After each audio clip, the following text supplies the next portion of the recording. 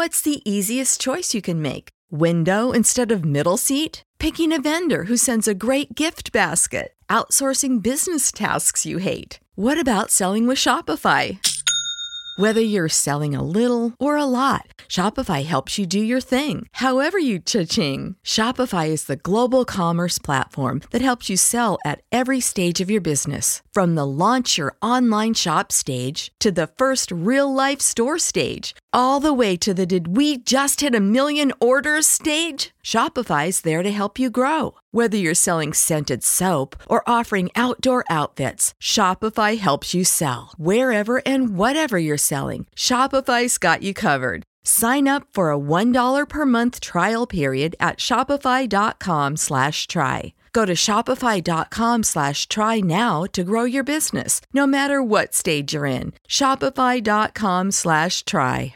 Save big on your Memorial Day barbecue, all in the Kroger app. Get 3-pound rolls of juicy 80% lean ground beef for $3.49 a pound with a digital coupon. Then get select varieties of flavorful Powerade, Body Armor Super Drink, or Arizona tea for 77 cents each, all with your card. Shop these deals at your local Kroger today, or tap the screen now to download the Kroger app to save big today. Kroger, fresh for everyone.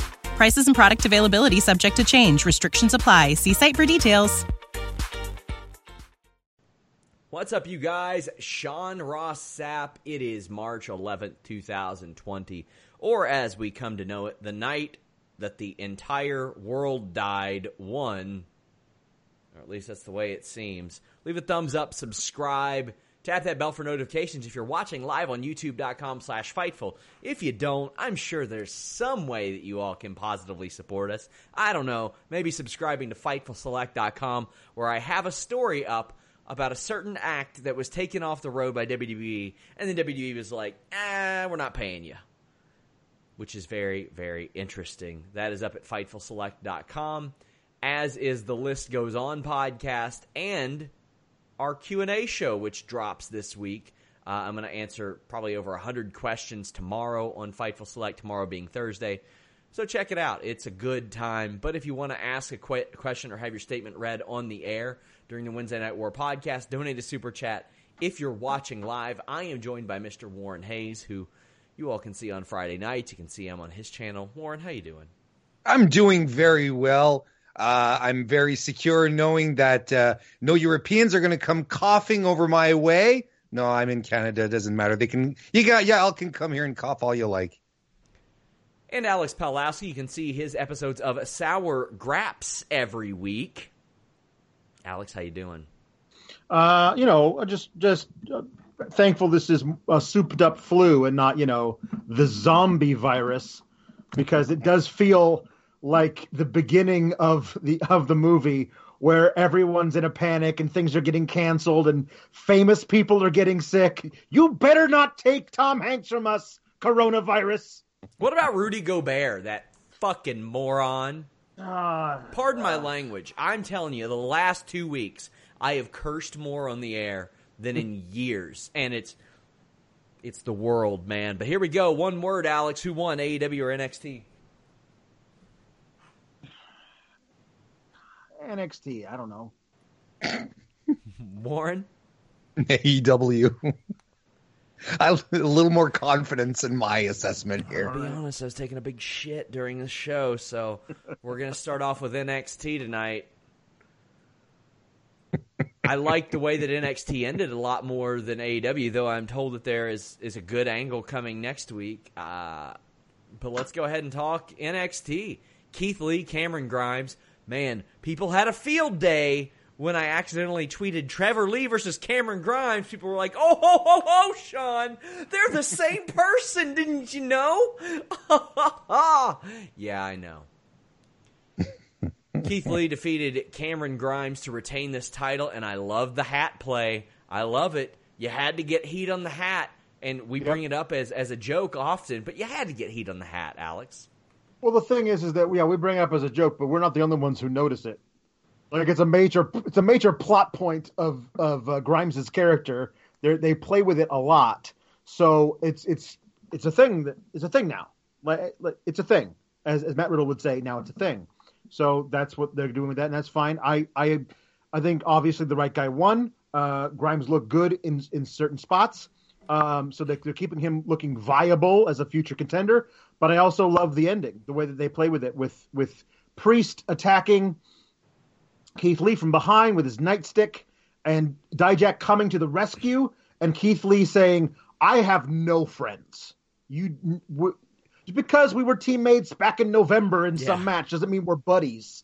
So you don't touch my title or I spirit bomb your ass." I think it's a really interesting way to play with the nuance of Keith Lee not taking guff from anybody. Yeah, I agree. And if you want to give somebody your nightstick from behind, if you want things to be gruff, if you want to hit somebody's ass with a spirit bomb, check out BlueChew.com, code FIGHTFUL. That's a free one for you guys. Super chat from Tim Traver. He says, "I haven't felt my best in the past few days. That is concerning, buddy. Go to a doctor immediately." Shane Haas says, "Have you heard anything else about other shows being moved to the Performance Center? And fuck Rudy Gobert." Yes, indeed, fuck Rudy Gobert. That shit is lame, what he did. I've still got to catch up on all that, but I haven't heard that yet, but that is always an option for them. And Warren, I think that's a pretty good option for them at this point in time. Sure, and it changed the atmosphere of the whole show tonight. It felt fresh, felt different. Dare I say, even a little more intimate, because not everything was sort of very dark as in the usual NXT way. You could see the setup, but then again, when you realize what happened later on, well, you sort of had to really get invested in the locale. You had to understand where you were. Otherwise, the payoff at the end wasn't going to be quite as successful. Yeah, man. So after the match, Lee celebrates before he's attacked and laid out by Damian Priest, as we had mentioned. Dijakovic comes out to the rescue, and we set all that stuff up. It really does seem like that North American Championship title picture is almost like the sirloin beef sons of bitches that can work division, and I'm okay with that. And also, I'm okay with that because I believe that Cameron Grimes would believe that he's a sirloin beef sons of bitch. That's true. He does come across as that kind of guy who believes he's a foot taller and 100 pounds heavier than he really is. And his former partner, Andrew Everett, that's we practically run the same tall gimmick right now. I mean, his thing is very tall, Andrew Everett. We have a qualifying ladder match, or a qualifying match for the ladder match. I love that they're doing this. They should have done this for Elimination Chamber. Mia Yim versus Dakota Kai. I have been outspoken about having my questions about Mia Yim in the ring. This one was very good. She won Mia hit Kai with Eat Defeat and turns back around, got the pin. I like this. Raquel attacked after the match. Oh, man. I like this. I thought this was pretty solid. I just like having stakes, Alex. Oh, me too. The thing about it also is, at this point, we haven't seen a loser of a qualifying match that I would say has no business being in a ladder match for a number one contendership. Like, in the Elimination Chamber, you had a bunch of people who were like, I don't think this is a viable contender. Even if they were somehow to win this match, they should not have a title match. They haven't deserved it. All of these women are incredible competitors. You're going to have 12 people like lining up for a 6-woman ladder match, and all 12 of them are going to be top to bottom. Great. You have Shotzi Blackheart, who loses the match. You have Gianna Purrazzo, who they insist on booking like crap, but she's great. You have all these people who are losing their matches that are also very, very good. I think that they're obvious. It seems to me they're setting up for a couple of singles matches between formerly Reina Gonzalez and Mia Yim, which is a great pairing. Like, it's going to get Gonzalez a lot of much needed TV time and reps that way, and she's going to be working with Mia Yim, who has no shortage of that. And that'll be a really, really good thing for both of them, I think. Up next, we had Kushida and Raul Mendoza. Boy, did I love this finish. A good old flying armbar from the top rope. Jesus, man. I used to give it to all my creator wrestlers on the old SmackDown games. And it was funny. It was like the least damaging top rope move you could do. I was like, come on now. But this ruled, man. Kushida's finish did. Glad to see him getting a win. This was harmless. I mean, I don't get the feeling they've got any major plans for Kushida. But I'm just glad that we get to see him picking up a win here and there. Alex, anything on this? Yeah, the thing is that they can do whatever they want with Kushida at a moment's notice. You tell me you wouldn't want to see a pissed off like Keith Lee who takes no prisoners because he's got no friends versus Kushida in a match? Like, I'd love to see that. Sure, why not? Do that. That could be a lot of fun. But the thing about this, what comes out of this is Raul Mendoza, who his speciality across both NXT and 205 Live is looking great in defeat. That's what he does. That's the thing that he does. That's his MO. And so he does that again here. But the big thing is coming out later where he gets abducted and thrown into a van by two masked men in suits. Like, I can't wait to see the stable they're creating out of all these guys they're going to start abducting. I'm looking forward to this storyline immensely. Kushida was brought in, and, I mean, when I heard stories of him not having a locker for several months, that was kind of concerning to me in general. But, like, the fact that more hasn't been done with him is weird because he's one of the best workers in the world, man. Just one of the best. I'll tell you something that I really enjoyed. This little setup for Tyler Breeze and Austin Theory. Now, Austin Theory's got a way to go for his acting skills.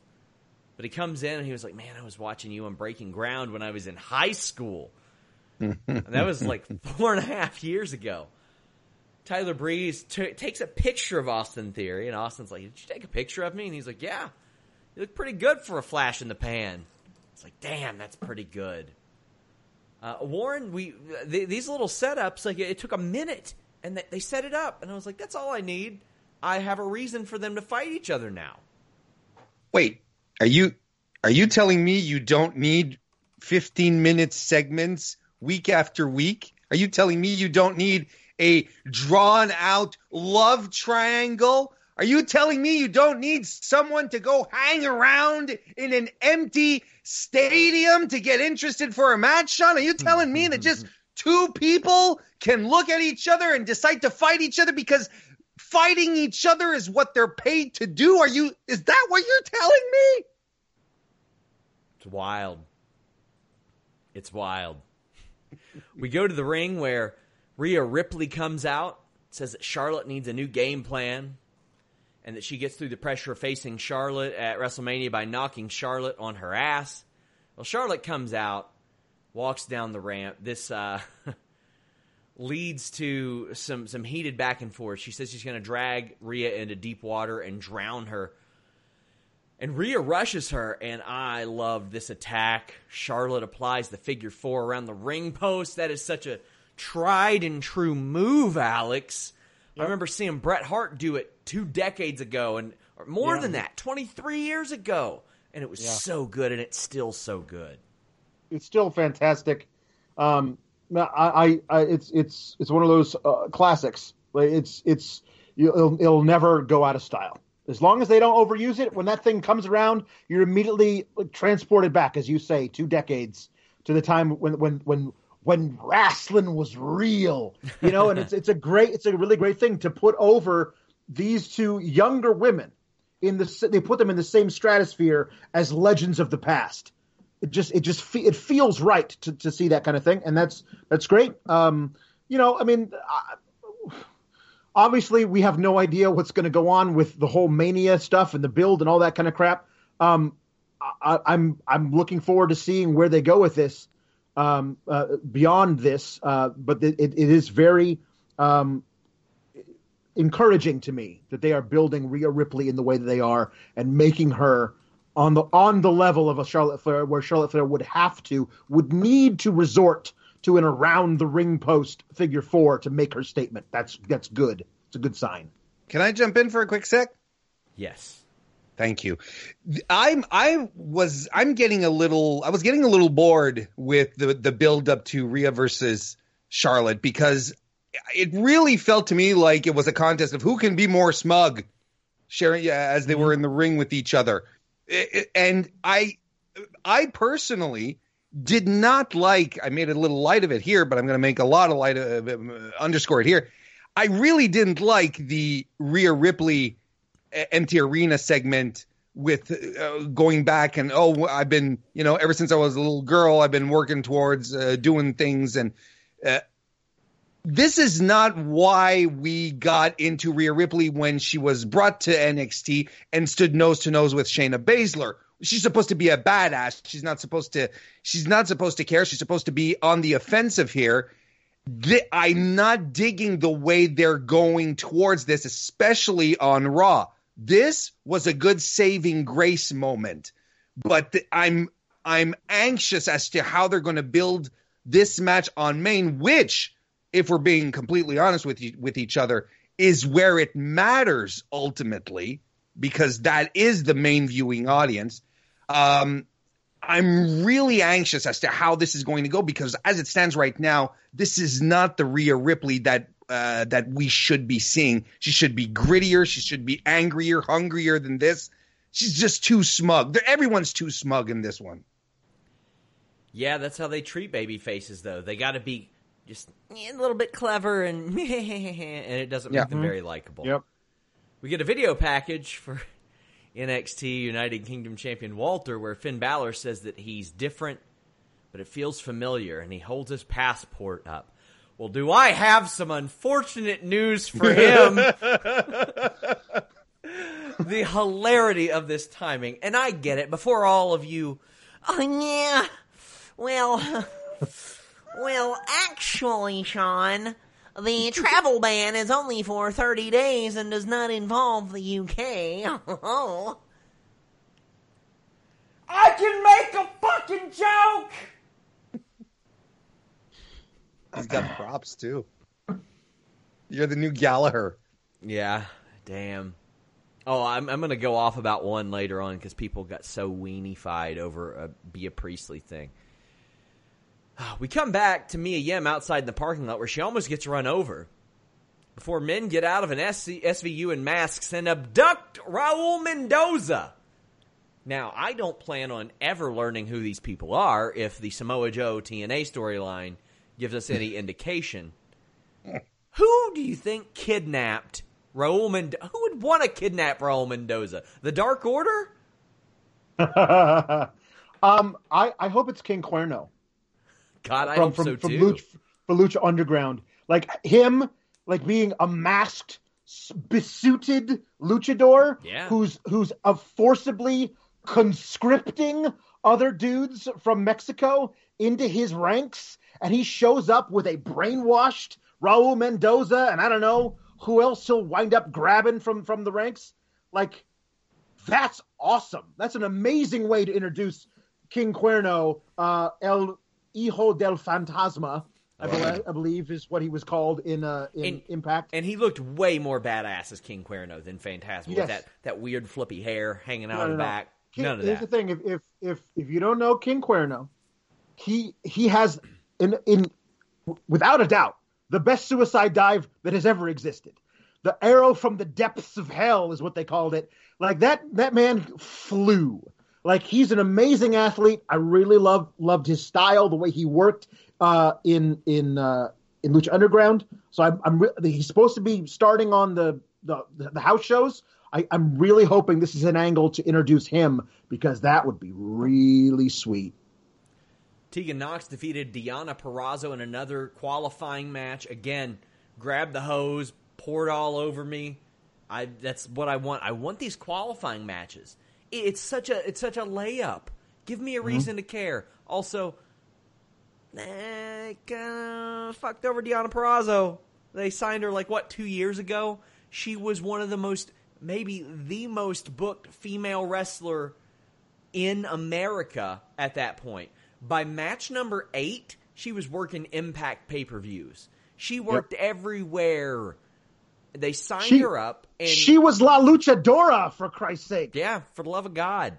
I think she would probably rather be that by now, but I like Tegan Nox. I'm not saying she should have beat Tegan Nox at all. No. It's a weird deal. They obviously planned to debut Chelsea Green and Deonna Purrazzo as a unit, as a tag team. And for whatever reason, they went away from that. I think this is probably when they had plans to actually use the women's tag titles on all three brands. But obviously they have shelved those plans. But Deonna Purrazzo and Chelsea Green absolutely would have been a fantastic matchup for the Kabuki Warriors in an NXT match. That'd be great. Yeah, but instead you got Deonna Purrazzo losing matches. Chelsea Green's iffy in this whole Robert Stone thing. So who knows? But Deonna Purrazzo is better than what she's been booked as. But the right person won this match. I'm gonna ask around more about if there were plans for Deonna and Chelsea. Like there's got to. I mean, they had them featured in almost an NXT takeover-ish spot. Remember when they released all those ugly shirts? Yeah. Mm-hmm. They had one that was for Chelsea and one that was for Deonna in the same font. Mm-hmm. It was the exact same design. One that was a C, one that was a D. They were obviously going to debut them together in some way. Yeah. NXT Tag Team Championship match. The Broserweights defeated Undisputed Era. I did not get to catch the majority of this match, but I did get to catch Riddle and Dunn outsmarting Undisputed Era, which is such a cute spot for them. And considering that they're the fun, I don't want to say the fun-loving, but they've had almost those comedic skits along the way. I kind of dug that. The Broserweights end up retaining their NXT tag titles. What do you think about this one, Alex?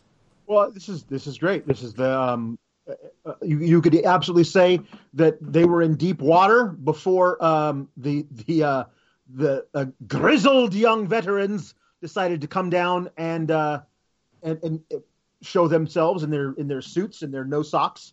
That was interesting. Like I'm looking forward to seeing how all this pairs out. I'm assuming if we get a TakeOver Tampa, we're going to have a triple threat, which I would be totally down for. They successfully won. They're great.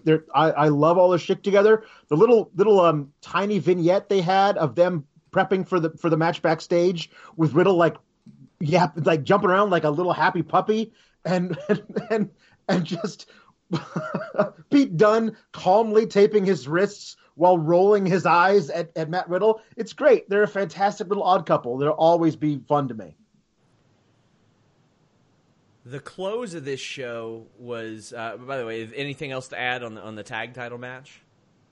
No, I mean, I think absolutely this was great. Yeah. UE versus Riddle and Dunn is always going to be great. Give me more of them.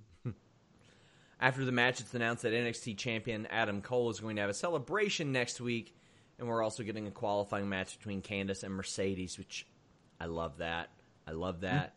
We're told that Finn Balor will be on NXT UK tomorrow afternoon, and Tommaso Ciampa shows up. This leads to, I thought, a great brawl. When you compare this brawl to the brawl that we won't spoil on AEW, man, this was so good. I like. They don't always have the opportunity to use the Performance Center like this. They've done Performance Center brawls before, but they haven't had the opportunity to do a lot of brawls. Though, what I'm hearing is, in the coming weeks, they may have an awful lot of opportunities to do some Performance Center brawls on many different nights of the week. But I thought this was good. Throwing that plate and breaking that mirror. Oh, that was cool. The lockers, I mean, that belonged to somebody because you got people changing on the damn floor at this point. I loved this brawl, Alex. I thought it was really good. I thought it was great. I love the starts out with Johnny thinking he's being clever by having his promo to Ciampa via satellite from down the hall, and Ciampa's like, "No, we're not going to do this. I'm going to come find you, okay?" And then the brawl starts in the conference room, destroys a laptop and some drywall. It goes to the training room, into the weight room.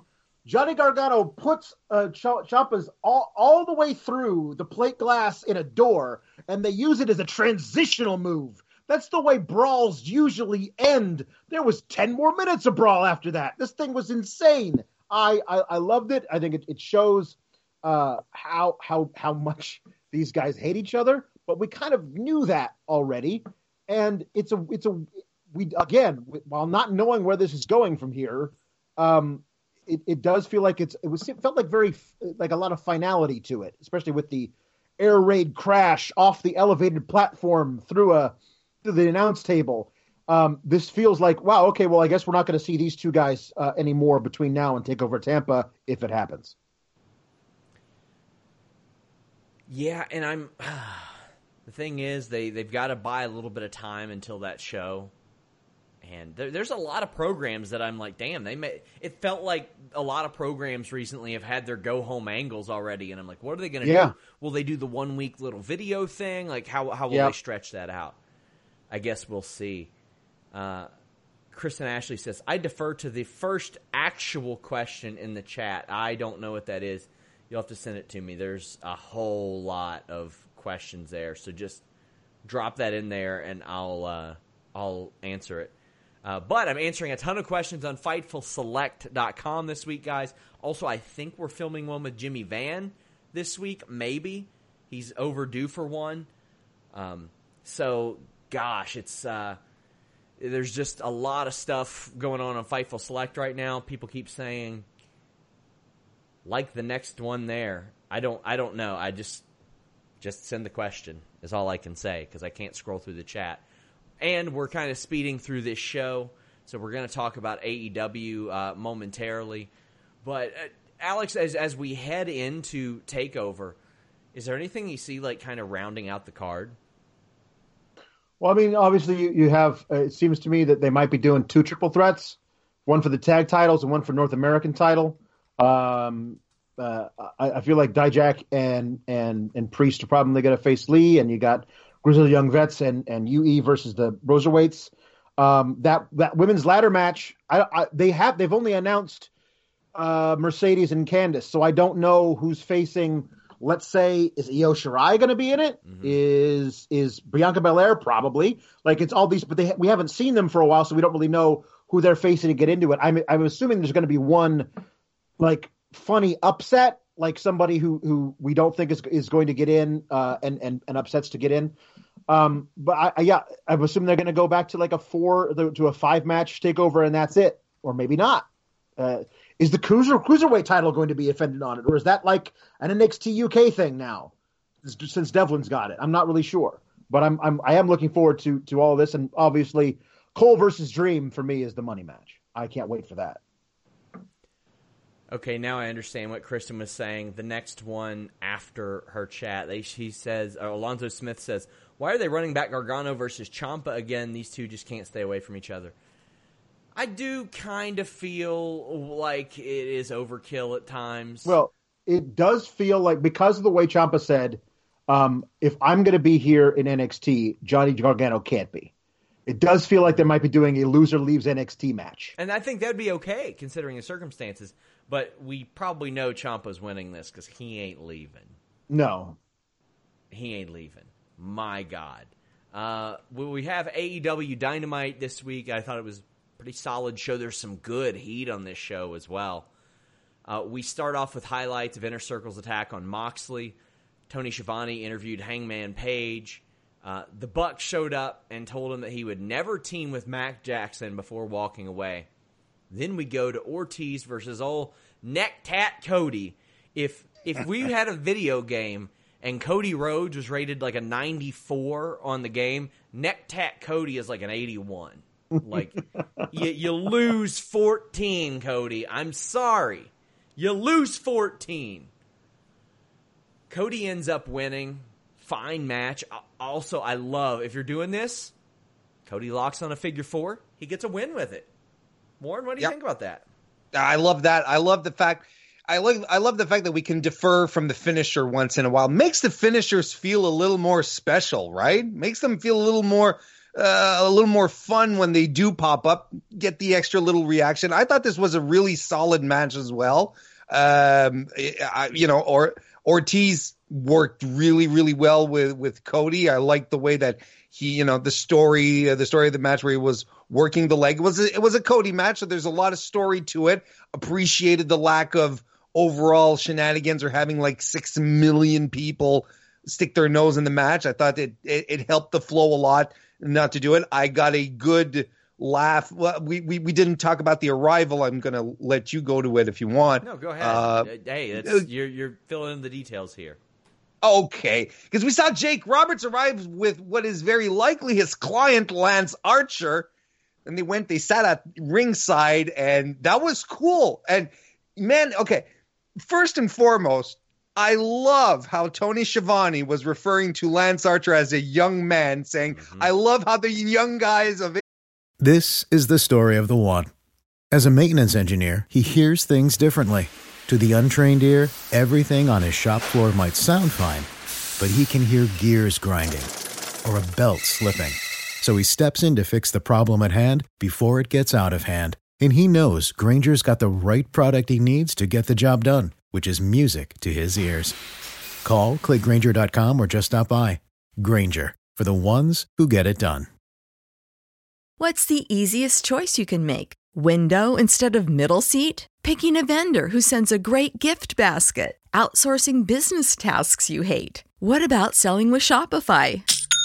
Whether you're selling a little or a lot, Shopify helps you do your thing, however you cha-ching. Shopify is the global commerce platform that helps you sell at every stage of your business. From the launch your online shop stage to the first real-life store stage, all the way to the did we just hit 1 million orders stage. Shopify's there to help you grow. Whether you're selling scented soap or offering outdoor outfits, Shopify helps you sell. Wherever and whatever you're selling, Shopify's got you covered. Sign up for a $1 per month trial period at shopify.com/try. Go to shopify.com/try now to grow your business, no matter what stage you're in. Shopify.com/try. AEW are going over to these veterans. He's 43 years old.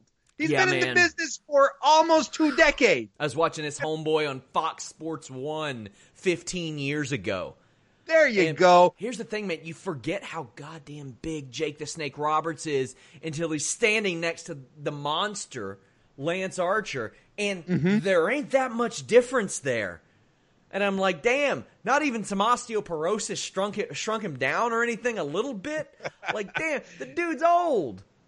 And he's huge. I didn't realize it either, just how big he was. And at some point, Archer wants to jump the ramp, but Roberts holds him back. Yeah. And I don't know if you guys picked this up here, but JR, basically to give motivation as to why Lance wanted to attack. Cody said he saw a piece of meat in those gold tights, and I'm like, no, I know what you were trying to do, JR. A dog being I get it, but it just came out weird. And I really appreciated how much Jake Roberts seemed so comfortable and seemed to enjoy what he was doing. He was emoting, he was talking, was playing the part. He really seemed to be enjoying what he was doing, so that also warms my cold Canadian heart. Last week was a great start, a great kickoff for him in that regard. And you know what? They could do a lot worse than having Jake the Snake Roberts cutting promos for Lance Archer. So I like that. And I also like the fact that Jake Roberts is cutting these promos, but it's not just Lance Archer standing back there with his arms folded behind Jake that you see with so many things like this. Like he's able to emote, and he's able to converse and do all these things as well.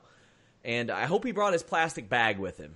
Hope he did that. That was one of my favorite spots of the year, the suffocation. I'll tell you a spot that I loved, this backstage attack, because Nick Jackson was kept out of last week's show. And I got to say, like, it's the little things that really just add to this. And the fact that Nick Jackson had this roll-down door on his face and wasn't moving. I mean, didn't move at all. He wasn't wiggling. He wasn't shaking. He wasn't doing anything. They just had blood rolling out of his mouth. It was a little. It was so like subtly over the top. I'm like, damn it, man! But it's not something that I see a lot of. And one of my favorite things was that when the Elite all run backstage, they started to pull on him, and Cody's like, no, don't touch him. Don't touch him. Because that's what you're supposed to do. You do not touch him. Obviously, you pull the door off of him, but you don't touch him. Yeah. That was a good touch, I thought. Yeah, I liked it too. There was something, like you said, not completely over the top, but just absurd enough to be just perfectly pro wrestling. It was just it was fine. I liked it. And I hope Matt's not really. I hope Nick's not exactly really murdered. Yeah, I hope not too. I'd rather like the guy. I think he's pretty good. He gets loaded up in the ambulance. This is all to build towards Blood and Guts, obviously.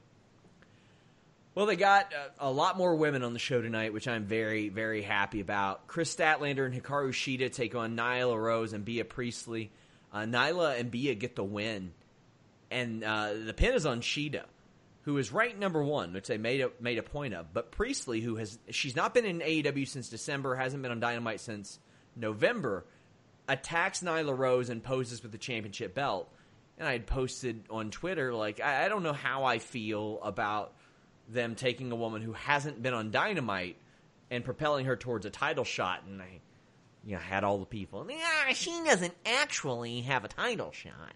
I know. I watched the show. I can react moment to moment on Twitter. That's like the point of live tweeting. You can react. It doesn't mean, oh my God, I'm reporting she's next in line for a title shot.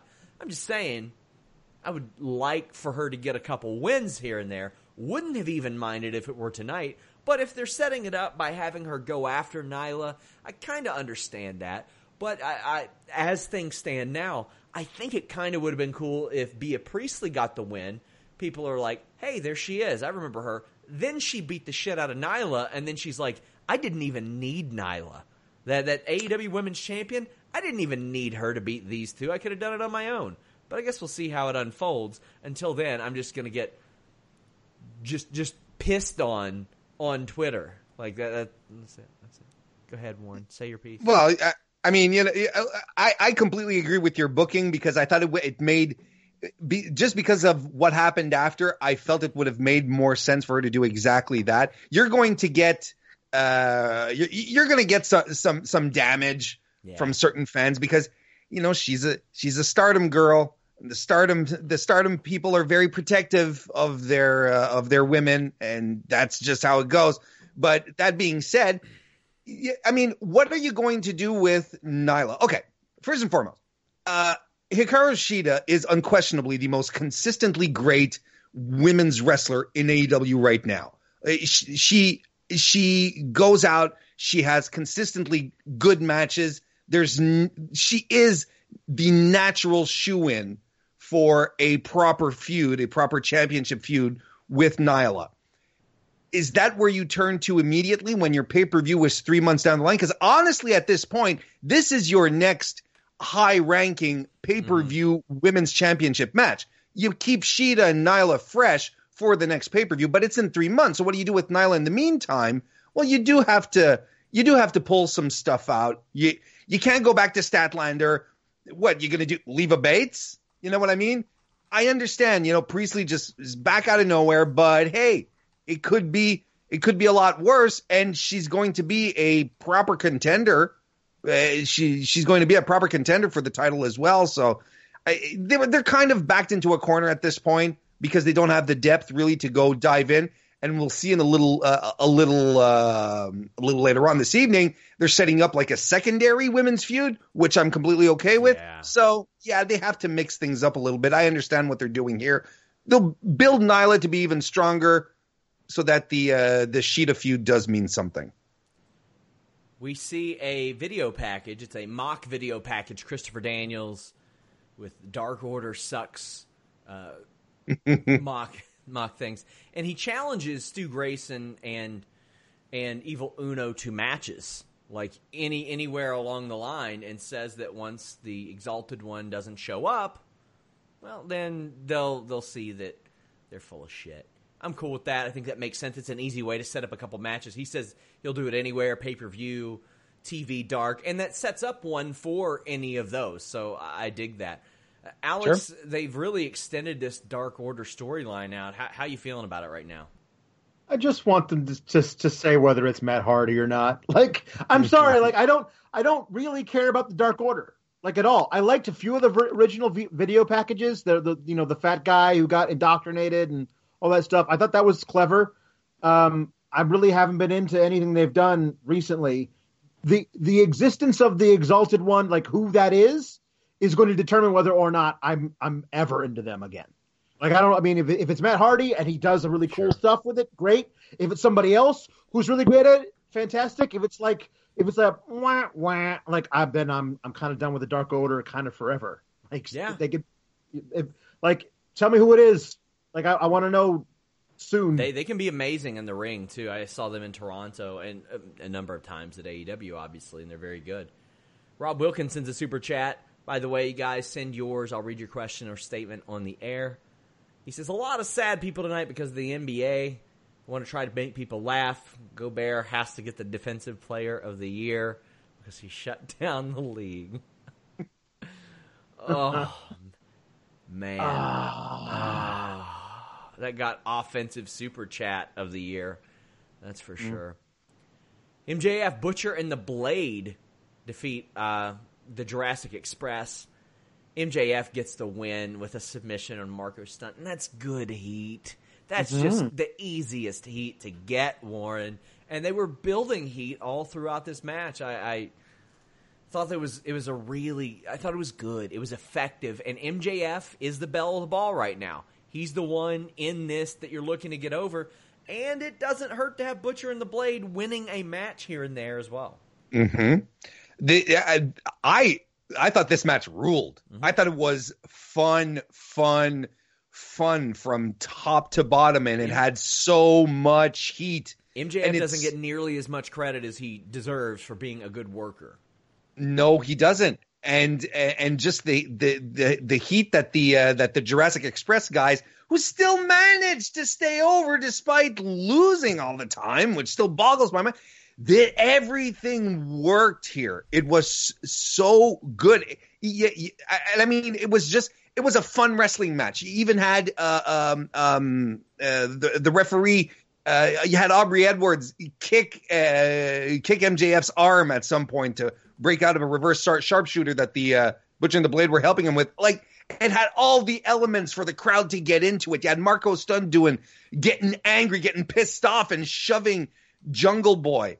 Everything worked. Everything connected, but you had all the right elements here. You had MJF, who was legitimately now a heat magnet, which I didn't think he was at first. Now I feel he is. You had the Jurassic Express. My God, Jungle Boy had another crazy hot tag. And you know what I like about here's the thing about Marco Stunt that I don't understand why people get so upset about him. It takes a lot for people to sell Stunt's offense. Yes. Stunt would do things tonight, and people would no-sell it. Jungle Boy goes to do a dive to the outside, and Stunt is like, no, let me do it. He does it. Well, Butcher and the Blade catch him. Mm-hmm. And then Jungle Boy does the dive to go. I don't know what the problem is with Stunt. Honestly, they're booking him. They're not booking him overpowered. But let's be real. Smart. Most of the people that complain about what he does have never actually watched a full match. They've seen a picture or clips or something stupid like that. That's usually how it works, and that's just the unfortunate. I mean, the thing is with wrestling, you have so much goddamn content anymore that you can't, even if you want to watch all of it. But it's like that. I remember when he debuted at Janela's show, or he didn't debut there, but he may have had a coming out party there. And it was perfect. He was basically a fan in the crowd who happened to get picked out as a bully. They threw him up in the air, and he had a big code breaker, and the place went nuts. And he was over from that moment on, and he's been over ever since. And he's not done anything to not be over. Like people, and it's not as if... Sorry, go ahead. No, go on. No, it's because it's not as if he's on this winning streak. He's losing all his matches all the time. He's the weak link of Jurassic Express. Someone was pointing out to me earlier this week when I was watching Dark, because Jurassic Express scored a win. But someone pointed out to me and said, well, it's because Jungle Boy and Luchasaurus wrestled. You put Stunt in the mix and they lose. I'm like, you're probably right. And we had another... more proof about it tonight. Stunt was on the team. He was an active wrestler. The team lost. Up next, we see a Darby Allin video airing. What was this? Alex, did you see this? What was this? The Darby Allin? Yeah. Darby Allin, man. I love anything they do outside the arena with black and white. I'm into it. Listen, of course, it's ridiculous, but I was super into the original visual of the paper Jericho mask with the eyes like clumsily cut out. Good God! Like, listen, it's different. I'm here for different to begin with. If it ends up sucking afterwards, at least they shot their shot. You know what I mean? Let me tell you. It's not the same old crap. Coming from a guy who has hundreds of paper masks of himself floating around the earth, speaking of, look over Warren's left shoulder at any given time, it ain't that different. It ain't that different. His gimmick now, essentially, Darby Allin, is Netflix crime drama serial killer, and I love the ending here where he's pulling a corpse around like he's Ray Traylor with Big Show's father. Yeah. I thought it was fantastic. Tony Schiavone interviews Britt Baker, who mocks the people of Utah. You might want to get the hell out of Utah based on what Rudy Gobert was doing. Says she wants to shake things up, and she starts giving everybody in attendance an inspirational speech while mocking them.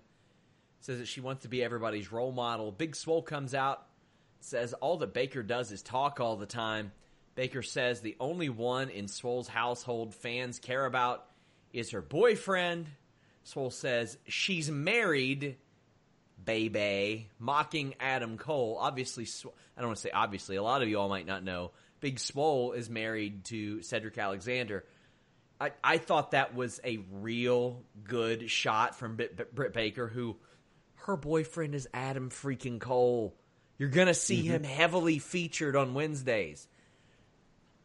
Big Swole's husband, you're probably not going to see at all.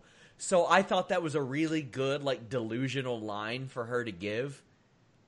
I thought this was good. Also, I want to get a quick one line from Alex. Alex, how do you feel about AEW using Cedric Alexander better than Raw is? Depressed? There we go. That's what I'm going to start doing to make sure you all get involved. I'm going to do, instead of one-word reviews, I'm going to do one-word reactions to segments. Warren, your thoughts on this one? This segment ruled. It just ruled. Britt Baker's on a roll, man. Everything she did with Schiavone and Big Swole, everything, the lines, the comebacks, everything was perfect. Swole, super comfortable in her promo as well. Very natural. Didn't seem forced. Loved the comeback as well. And I liked how at some point I'm like, are they actually arguing over Tony Schiavone's friendship? Do they both are they struggling to be his friend? Because Swole basically says, Tony doesn't really like you. But Britt is like, what do you mean of course he likes me. And Schiavone's like in the middle, he's like, I don't know. He's sort of like, well, I don't want to be an accessory to whatever's going on here. I thought this was a great segment. And I like it because it's setting up a secondary women's feud here outside of the title. Build more women, give them more room. Clearly, two good talkers. Let them go at it. I'm good with this. I am too. You need secondary feuds. You need feuds that aren't for the title. You need this. Mm-hmm. The Death Triangle defeats Joey Janela and Private Party. Warren, I mean, you kind of saw it coming when the Death Triangle came out because sure. They also attack until Best Friends make the save. How'd you feel? This was a fine match. There was nothing wrong with it. I thought it was a lot of fun. I like I like that the Death Triangle already are trying some triple team offense here. They did a spot where Pentagon power bombs. I think it was Isaiah Cassidy power bombs Pac onto like a backstabber, and then Phoenix jumps off with a coup de grace on the backstabber. It was pretty cool. Not quite perfectly timed yet, but let's give the guys time to get used to each other. I'm completely behind this pairing here. All three of the Death Triangle felt aggressive. They were all like on the same level, as if they all sort of got imbued with this Pac's disgust with the world. I really liked it. I liked how this went. And if AEW is not going to give us Phoenix versus Pac, well, I'm okay with them putting them in a tag team where they're going to beat up some dudes together. I'm completely okay with that. And I think eventually we see it whenever the inevitable split happens. I mean, these guys are nowhere near the end of their careers, fortunately. Oh, no, for sure. Lexi interviews Dustin Rhodes, who says he's pissed off after the attack on Nick Jackson. Says somebody has to step up, and he'll team with Hangman Page tonight. Underwhelming. All due respect to Dustin, I love Dustin Rhodes. I think he's awesome. I'm glad he's there. We'll talk more about that momentarily. We see videos of those auditioning for Sean Spears' tag team partner, including Anthony Bowens, who I love. I love Anthony Bowens. I did a long-form feature on him. Some good stuff out of that. Warren, I like what they're doing with Sean Spears and that they brought him in. He had a featured role, and he's not winning right now. But in him putting over other people, they have a constant running storyline. Sure. That keeps him in your mind's eye. It lets you know Sean Spears isn't the reason why these teams have been losing. It's been everybody else. That's why he keeps losing. Exactly. It's everybody else. And, like, it felt like he transitioned to the tag team division because, this is where the real opportunities are. And like you said, he's losing, but he hasn't found the right fit yet.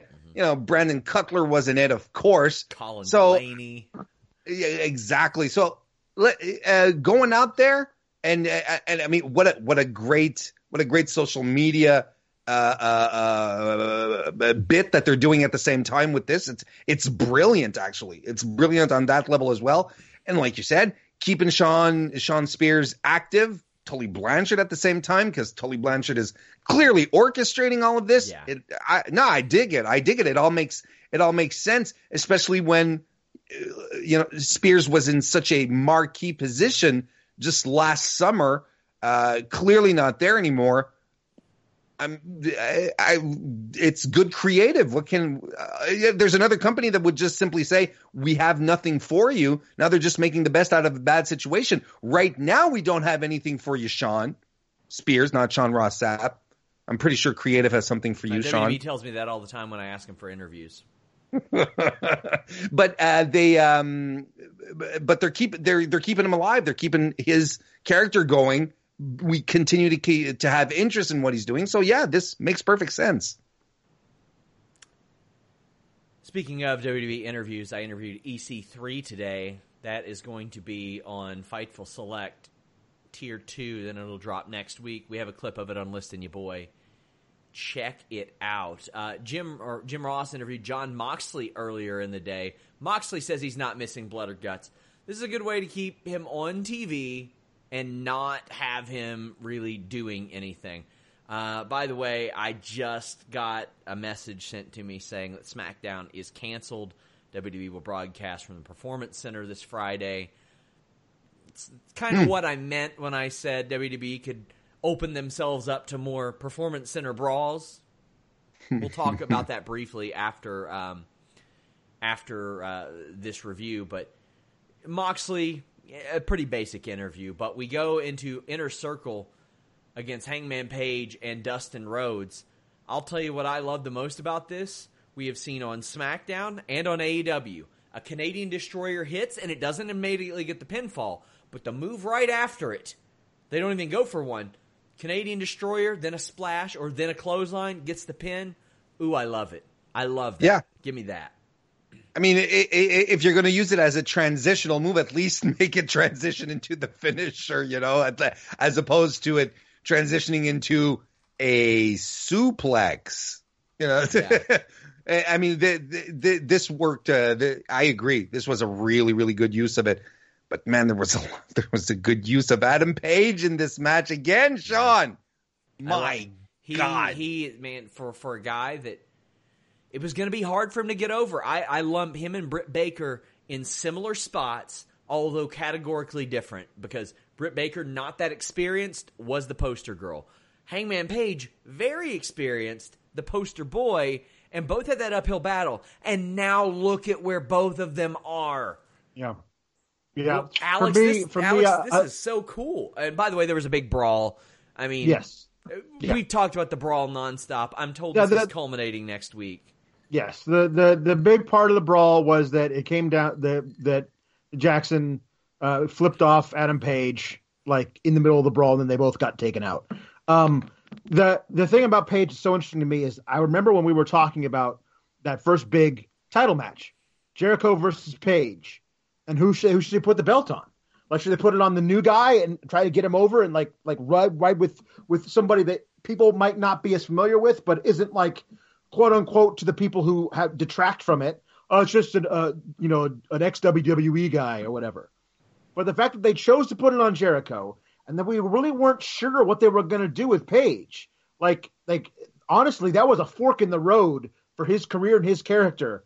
Like, this has been exceeded my wildest dreams for what they could do with that guy and make him a star in his own right that has nothing to do with that part of WWE, the Jericho title Moxley thing. Like, he's got his own thing over here, and it's so fascinating. I've been up and down on the whole alcoholism being a part of the storyline thing, but I think just the character work and the intrigue of him just being pissed at guys who were supposed to be his friends, that's all very interesting. He's doing fantastic work in and out of the ring. Kudos to Adam Page. Warren, anything to wrap up this episode of AEW? I actually like the brawl. I think it leads really, really well into next week, heading into Blood and Guts. It feels a lot more concrete tonight. Adds a nice, or at least reinforces this dissension that we are seeing within the Elite, especially between Matt Jackson and Page. They're really underscoring it. It will have an impact in Blood and Guts without any shadow of a doubt. Blood and Guts, which is essentially it's a war games. It's war games. So yeah, no, I really liked it. And man, Adam Page, man, he's one of the reasons I'm tuning into AEW, why I'm enjoying AEW so much. I didn't expect it, and I think that's what I enjoyed the most out of it all. Adam Page is a bona fide star for the company. Yeah, if you all checked out List and Your Boy this after, or maybe it was List Goes On, whichever one we talked about Blood and Guts on, I kind of gave away what the rules would be. It is effectively War Games. That was AEW. Sorry we kind of sped through this, guys. Other things going on, obviously, but you have no shortage of Fightful content this week. SmackDown moving to the PC. I've been told that they are considering this for a lot of future shows. We have a super chat. Chances of Mania being postponed. I would say the chances of it being altered are very good. Wrestlers that I'm speaking to say that they expect it, though they have not been told that. Aaron Jay's fan says, looks like I won't be going to WWE Toronto this Saturday. Unfortunately, maybe not. I hate that for you, buddy. I know you've been looking forward to that. Matt J. Hendricks said, so Brody Lee is the Exalted One, right? It would make sense, right? I mean, where was the show tonight? In Utah? It's in Rochester next... Well, it might be in Rochester next week. It might not be anywhere next week. Might be at the NWA studios. Everybody's going to be on a studio for weeks. And, I mean, at least they have that option. I mean, we're about to see some weird stuff. We're about to see basketball games played in front of nobody. I mean, like, whenever they decide to resume the season. Well, I mean, even NCAA this weekend's doing like nobody that's true. in front of nobody. Yeah. Mm-hmm. Which, as I mentioned earlier, no different for Kentucky fans. Now they just have to fall asleep at home instead of at courtside because all the 75-year-olds buy those seats. Man. Well, guys, leave a thumbs up. Make sure you subscribe. Tap that bell for notifications. Warren, tell the people where they can find you. YouTube.com/Mr. Warren Hayes. I'll have my own recap show tomorrow evening, 9 p.m. Eastern. Come join me. Subscribe. YouTube.com/Mr. Warren Hayes. Alexander.